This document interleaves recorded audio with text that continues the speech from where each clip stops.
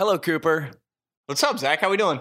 I'm doing well. It's a good day. It is a good day. Tell me about it. Zach, I'm free. Free indeed, free at last. Let it ring. Let it ring. So I'm free from 10 years of bad luck. No, wait, what?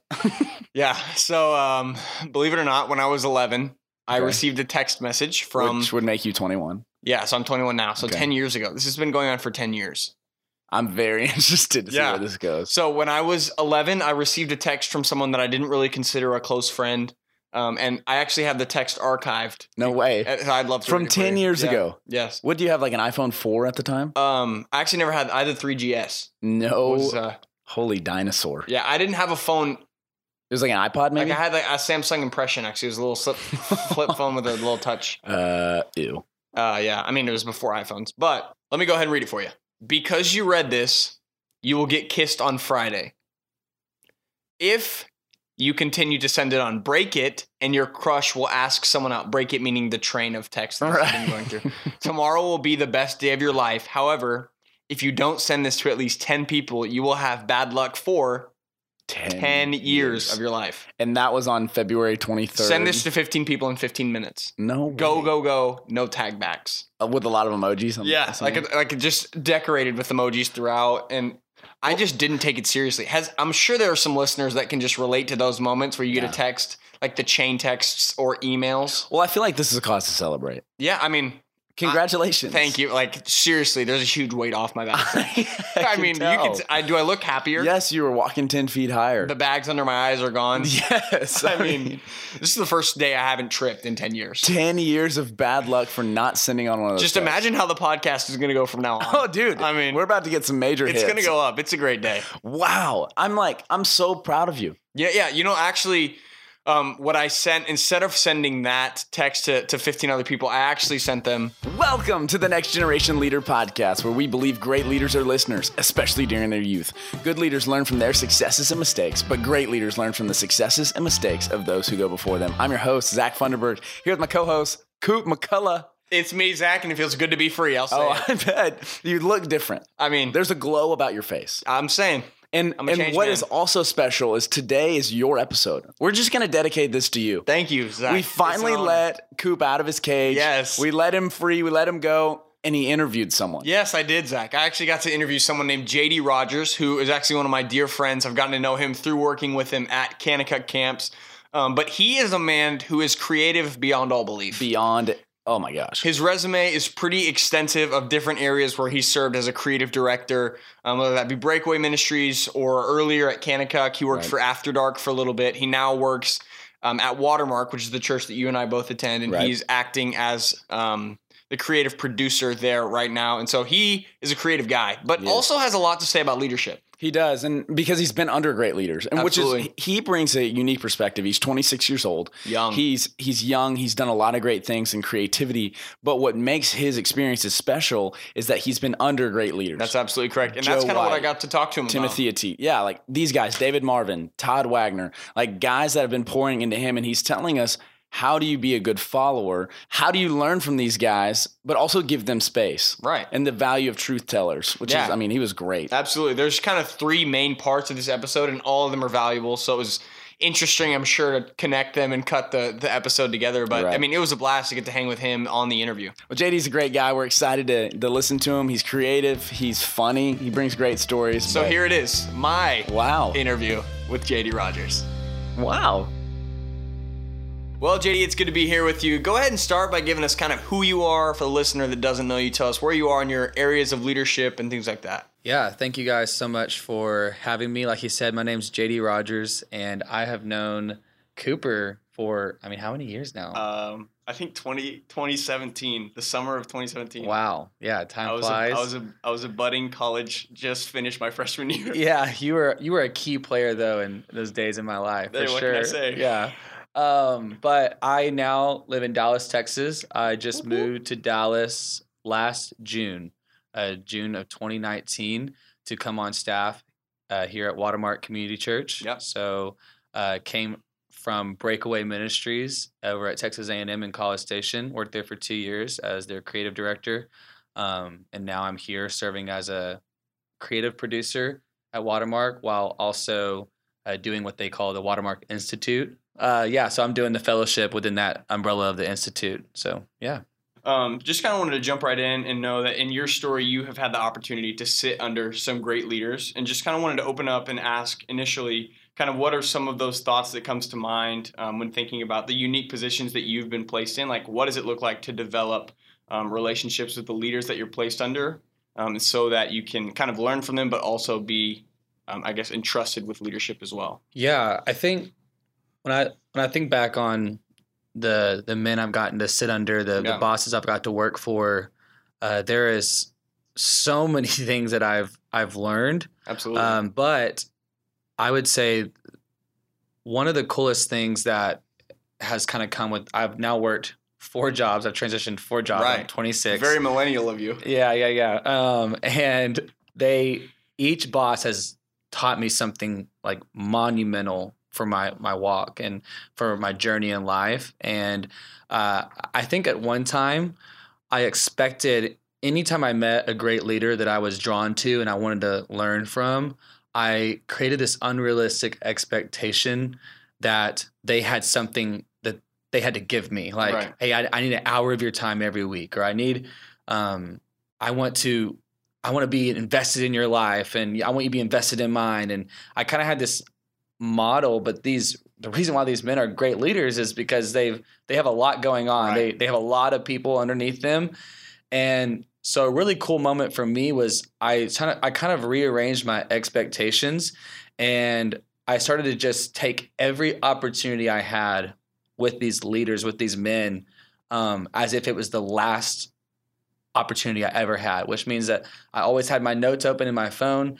If I was with them while they were talking to someone else and I heard something I liked, I'd write it down. I started to stop looking for, hey, I just want all of your attention on me for 1 hour coffee a week, and just started to take any opportunity I can to be near, up against, walking with these great leaders. And so some of the experience, I've had is one of my first jobs was with Kanakuk Camps at After Dark Ministries. Right. And I traveled with Adam Martin, who was the president at the time of After Dark, and then obviously spent a lot of times with the director of Kanakuk, Joe White, just a legend. Yes, and literally a legend is the best way to describe it. Yeah, and in that, Joe found out that the best leader in my life, my dad, he passed away 4 years ago of cancer, and I obviously had a huge void to fill in my life. I kind of lost that mentor, that leader, and when Joe kind of heard my story, he kind of stepped into that role immediately. He has a huge heart for the fatherless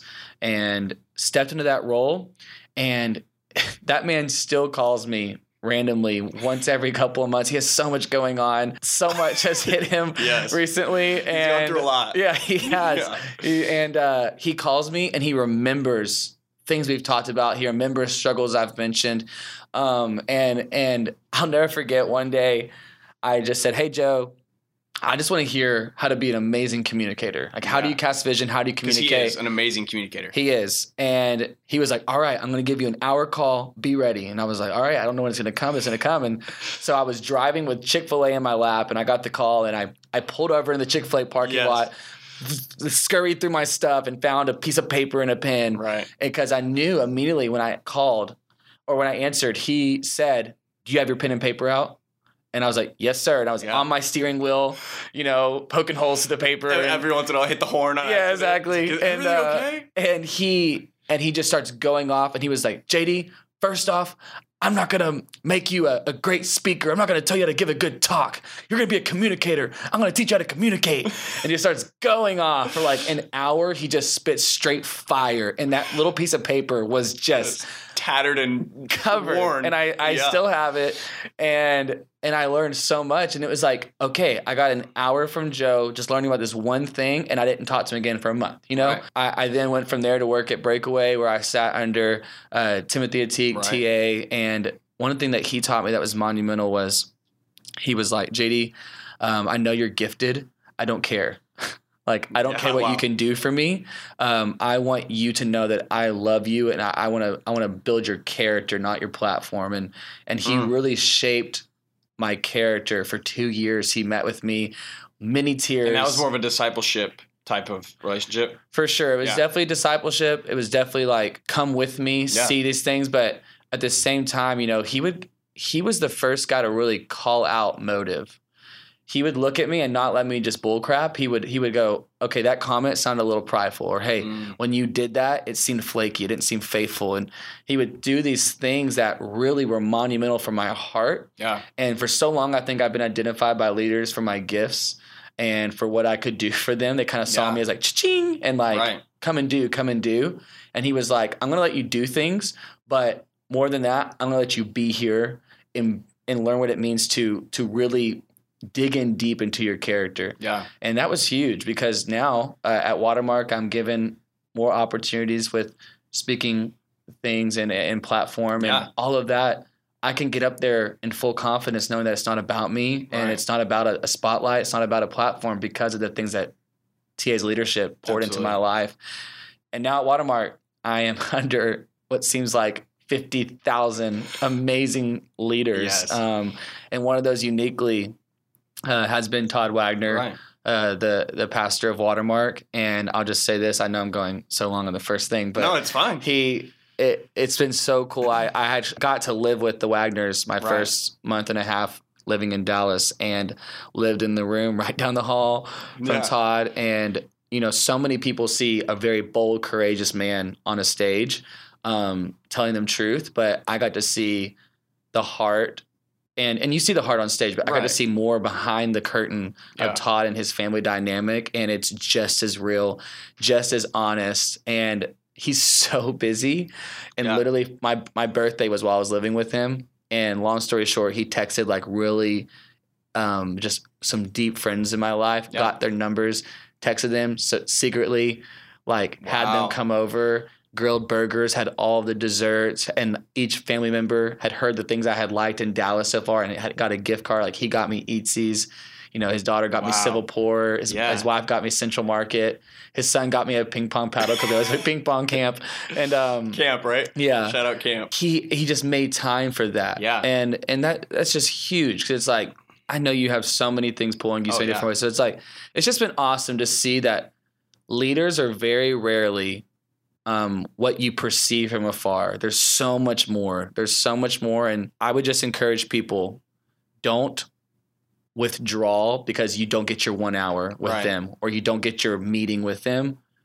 Take any opportunity when you're in the same room as influential leaders. Take it as if you were getting that 1 hour coffee. Yeah. Bring your journal, bring your pen, and learn. So because leaders in general are not going to be quick to say yes to another hour on their schedule, but it costs them nothing to have you like walk alongside them and walk and join in with them.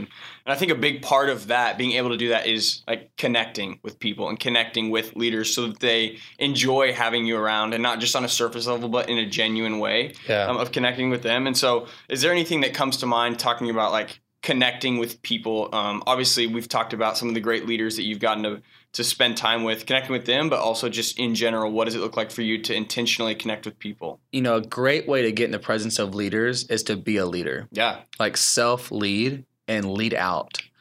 Take initiative, think forward thinking, be proactive, not reactive, be a man of integrity and a woman of integrity, and walk humbly and like be a leader. Yeah. And I promise you're going to find yourself in the midst of leaders. Right.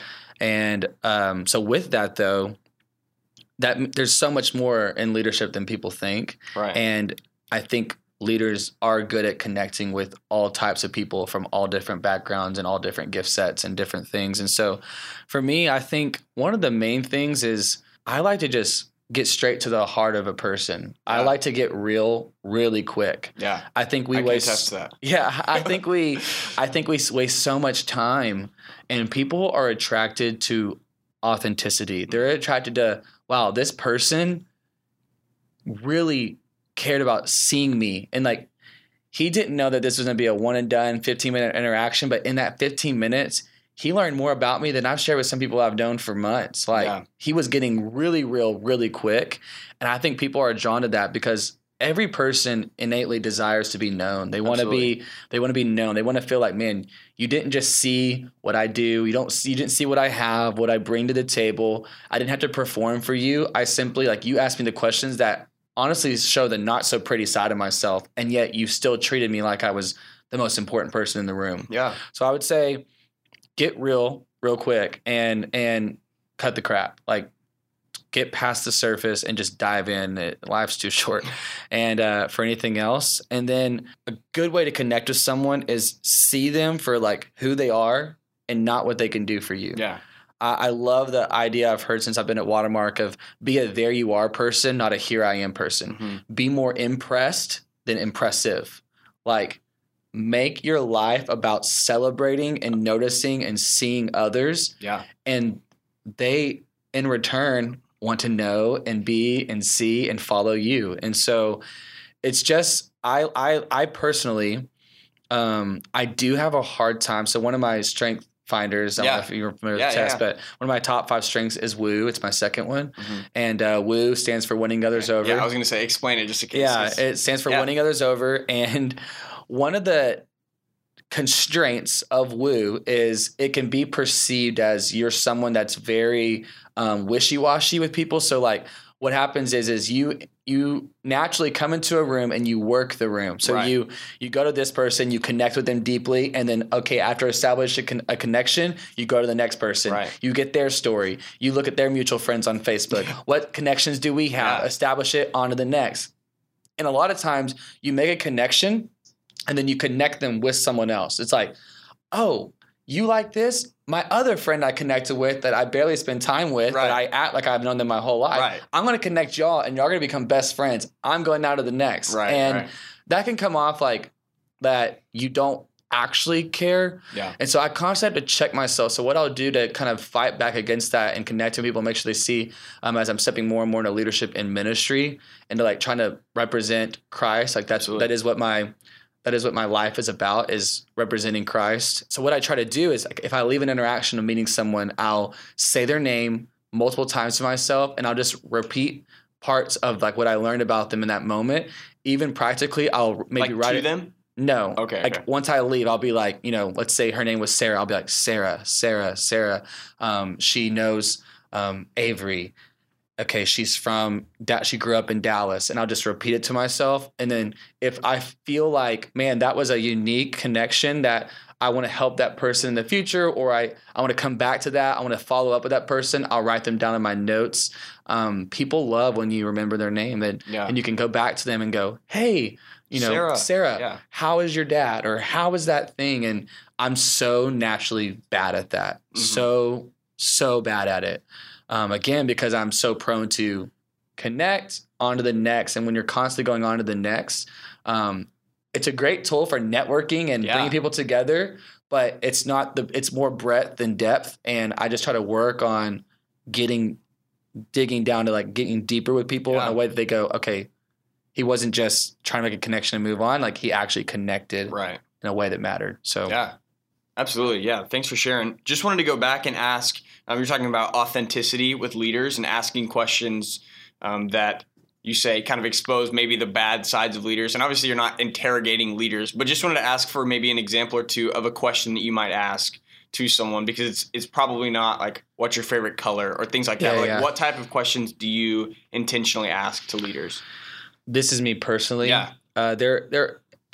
Discernment is such a gift. Absolutely. Self-awareness, social awareness is such a gift. If you feel like you're someone that's not socially aware, I would encourage you to work on it if you're trying to get in the presence of great leaders, because social awareness is such a gift where like if you can read, man, it is clear that like I know insert name wants to like care for me, but man, I just feel right now the last thing he needs right now is to pour out some more. Right. So I'm going to give him the freedom, even though I so badly want to learn from him in this moment. I'm going to be like, hey, so good to see you. And I'm going to dip and let him go home and go see his family and go to bed. Even though it was like, that would have been my one shot to get a time with that leader. It's that awareness I think can go a long way. And it just shows you that you're not putting too much in a person. Like these people are people. Absolutely. And so when you start to see people as people and you start to realize that they are of no more worth than you are, it really does level the playing ground. And Yeah. it levels how you can talk to them. So I'm not going to go to, let's say I got time with an athlete, a great named athlete. Actually, I'll just give a personal example. I'm best friends with, Nick. Yeah, Nick Starkel. Nick Starkel. And Nick's one of my best friends and one of our first ever. He's a great leader. I mean, to be a quarterback at the time, he was a starting quarterback at A&M. He's had a crazy journey since then. But at that time, we had this crazy interaction where, long story short, I just moved to College Station.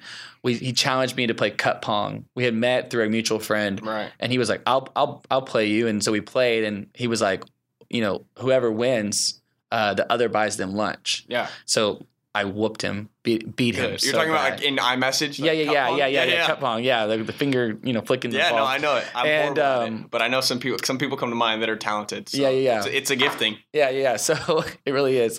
I beat him, and so he took me to lunch, and I don't like sports, and so it would have been so easy though to fake it and ask him about sports. Right.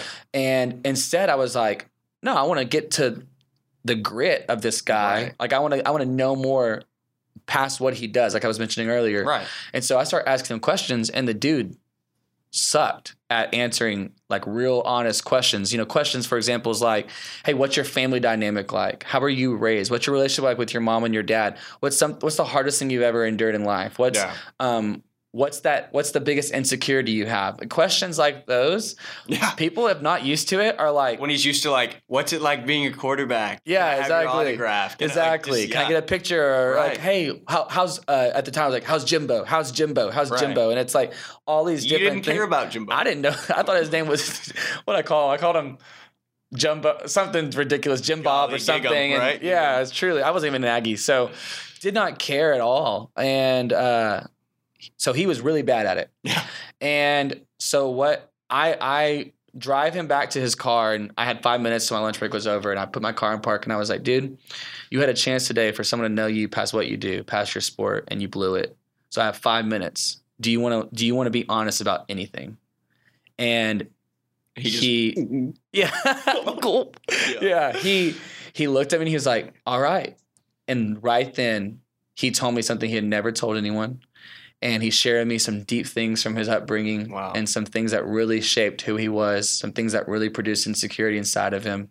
And then he gave me his phone, took my phone, logged into all of his social media on my phone, and was like, I want you to see, like, be in the know. Wow. We just had this long talk.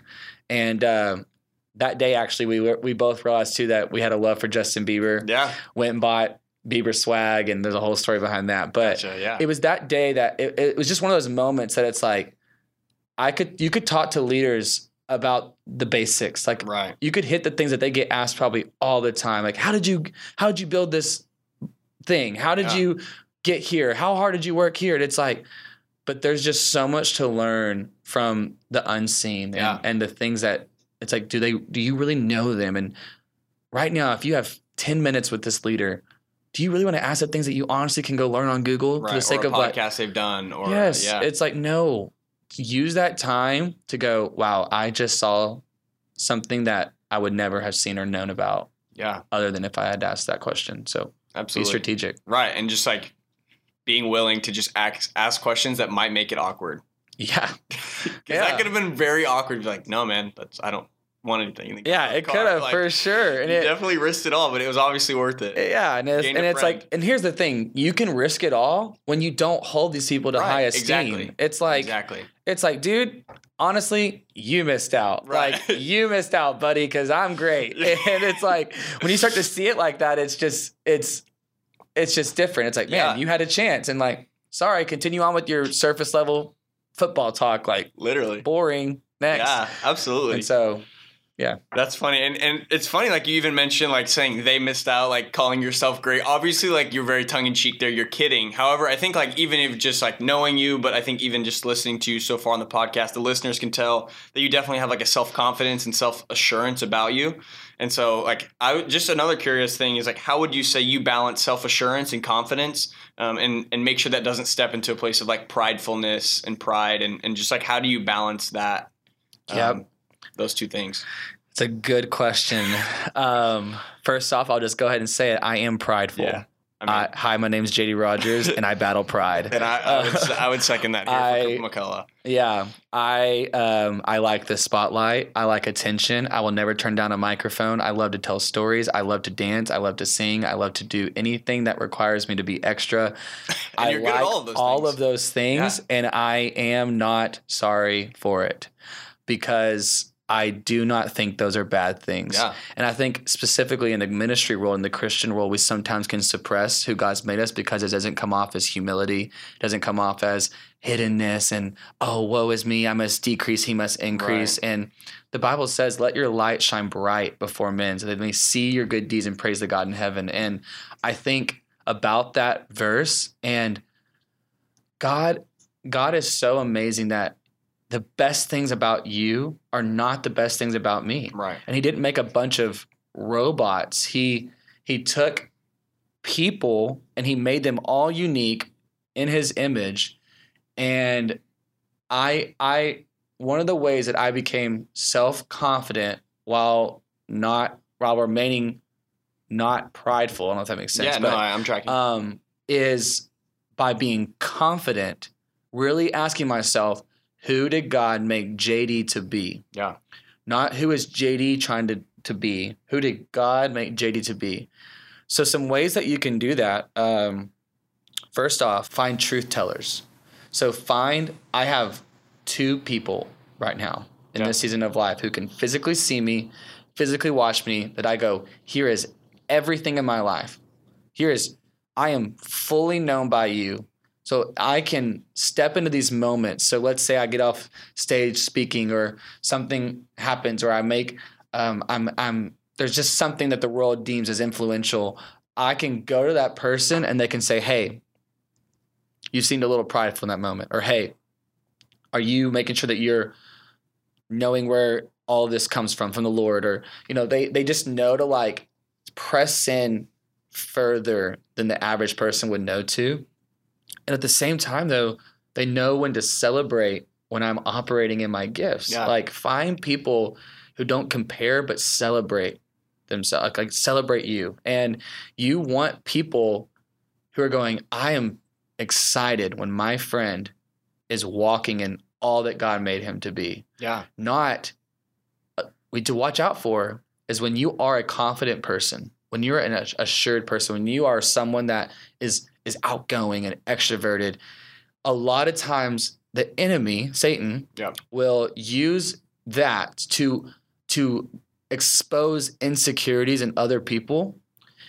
And so the way that those people subconsciously fight those insecurities is by telling you that you're wrong and that you need to change and that you need to be less. And it's such a dichotomy, such a double-sided coin, because that's why, again, the importance of truth tellers.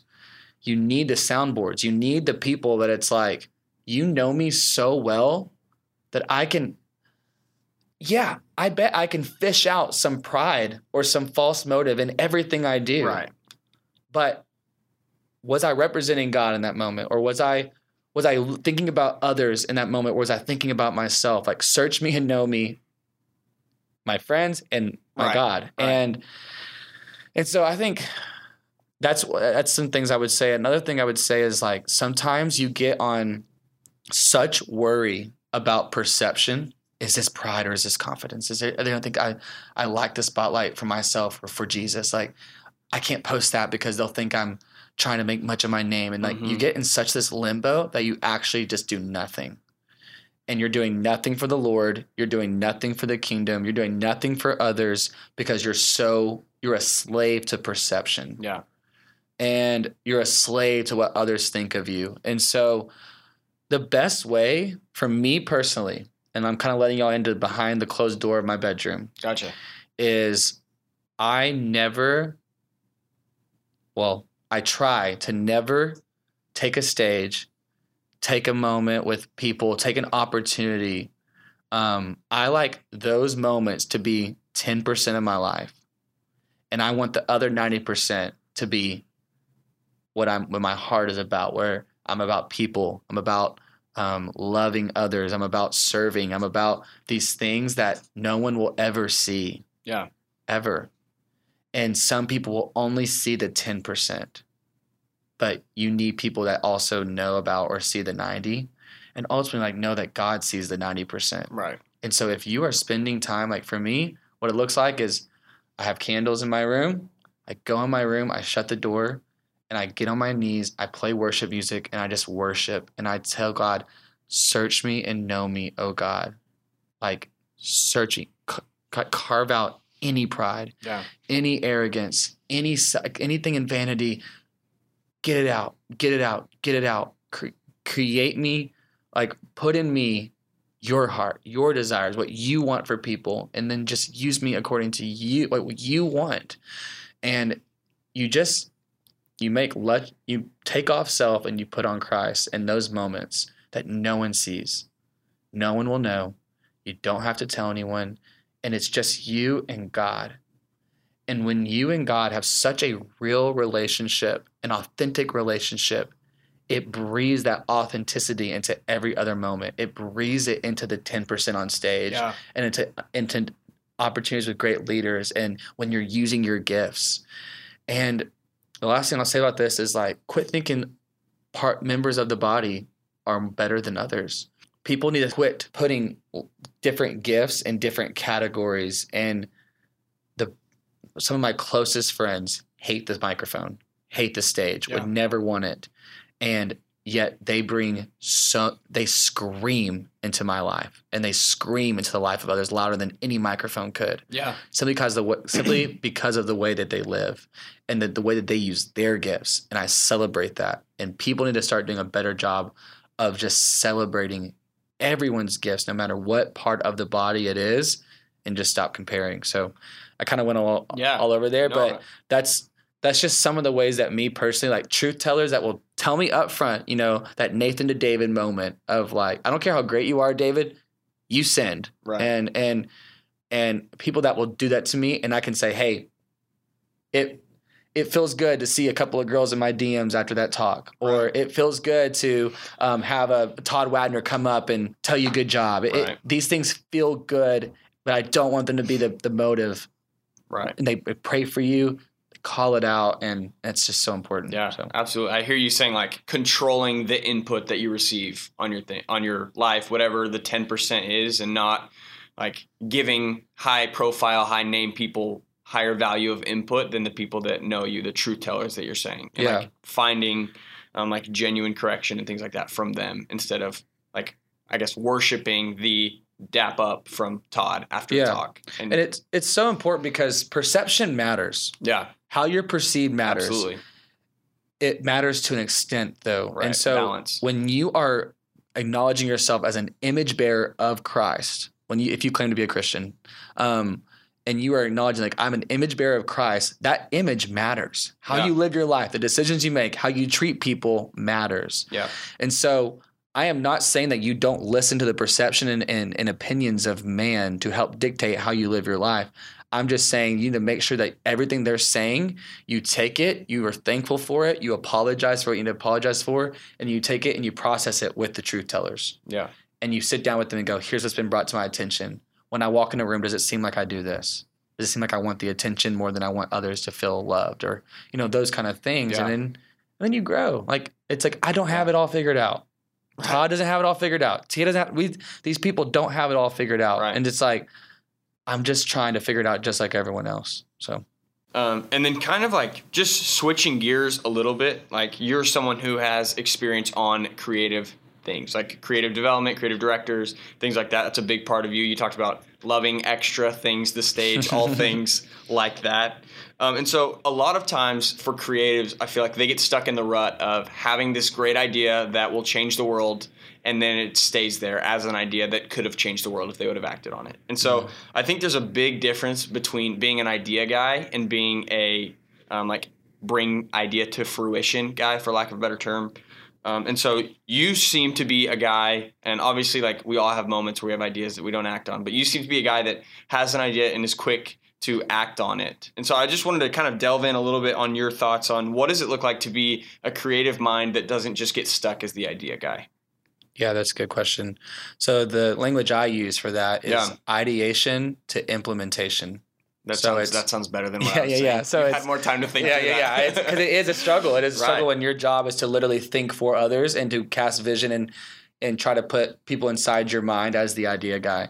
And so I think it's so important that you do a little bit of both, that you're okay with being just the idea guy and they never see the light of day, but then also knowing your ideas that it's like, no, this needs to happen. Yeah. And so one way I do that is I do exercise what I call green light thinking, where I have dream sessions. I have moments where I think about larger than life things that honestly may never see the light of day. It's like, but it's just so, it fuels me Yeah. to think like that. It sustains me in the other Right. things that I actually have to execute. And so I would say those things are okay to do and to do that. But just make sure that you know that's what this time is for. And if it happens one day. Now on the other end, an idea is no good if it just stays an idea. Absolutely. And you should make your ideas come to life. And so I think one of the reasons why, I'm going to be very honest, this is Yeah. kind of a passion point of mine. Yeah. I Step think, up on that soapbox. I think one of the reasons why people do not see their ideas come to life is because they don't actually they don't The actually, when they realize what it takes, they don't actually want it bad enough. Yeah. Like no one actually wants the idea to come to life. They just we're not really a solution based people. We're a complaining people, or we're a Yeah. I could do it better. Here's my idea. That's kind of what we are. So we have all these ideas, but we don't have the work ethic to see them come to life. And so what I see is a lot of people who just make a lot of noise and not a lot of change. And so for me, what I try to do is I go, if I'm going to speak this, and like I've seen an idea flunk, I've seen it not work. And I have made the mistake in my youth of hyping up an idea, posting about it, and then realizing what it took, and also that I was broke and it didn't happen. And I could have sat there and been like, defeated. What's the point? That was embarrassing. And it's like, no, I'm going to get up. I'm going to think about what can I do then? Right.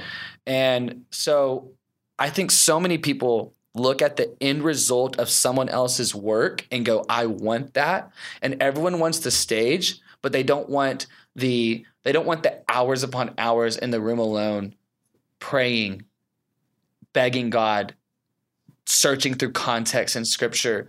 They don't want the hours of people giving you feedback and running your talk again and again, and people saying that didn't make any sense or that wasn't funny, and you trying to get it just right for the audience. They don't want, after you speak, the people accusing you of liking the spotlight and the things that come. They just want what they think they want, the stage. Or you look at the athlete and it's like, I want that the feeling of the championship, and I want to be down there in the uniform and in my glory days. And it's like, you think you want that, but that person is miserable. No one knows who they are. The work hours, the way they're away from their family, they can't even start a family because they're so busy. The drugs, it's like there's so much that you think you want the end result, but you don't want the process to get there. Yeah. And so I would say, like, first thing you have to do is, if you got to ask yourself, am I about it? Like, do I want to be about it? And do I really want to put in the work to make this idea come to life? Because if you don't, and it's your idea, it will not happen. You can get the right team, you can get the right people, you can buy the right things, but if you don't want it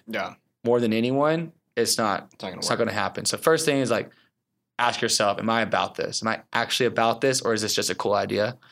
Second thing I'd say is it's all about team. It's not me, it's we. And this is something I'm definitely, I would say I'm in the process of working on now, being in a bigger organization. At Breakaway, there were 7 of us, and if it was my idea, it was my responsibility to bring it to life. So I did almost everything to make an idea come to life. Right. Here, it's huge team emphasis. Others' ideas influence your ideas, and you bring people in from different departments, and it's been a big learning curve for me to learn how to work with others, but it's so much better when it's a we mentality, not a me mentality. And so one of my top strength finders is individualization. Mm-hmm. What that basically means is I can look at an individual, spot their strengths, and raise them to their fullest potential. And so because of that, because I can know people really quick, I can assemble a really good team. So I can go, okay, to make this idea come to life, I need so-and-so, so-and-so, so-and-so, and so-and-so. Mm-hmm. Reach out, inspire, bring in, inform, and then execute. Yeah.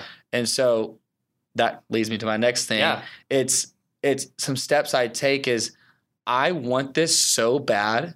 And if a true visionary can almost make their team want it more than they do, Right. which means they want it a whole lot. Yeah. And if you can have the people on the ground doing it, spending the hours at night editing video content or running it again and again and again until you say it perfectly, or the hours practice and all these different things, like if you can get them just as inspired or more inspired somehow than you're going to succeed. And so picking the right team matters.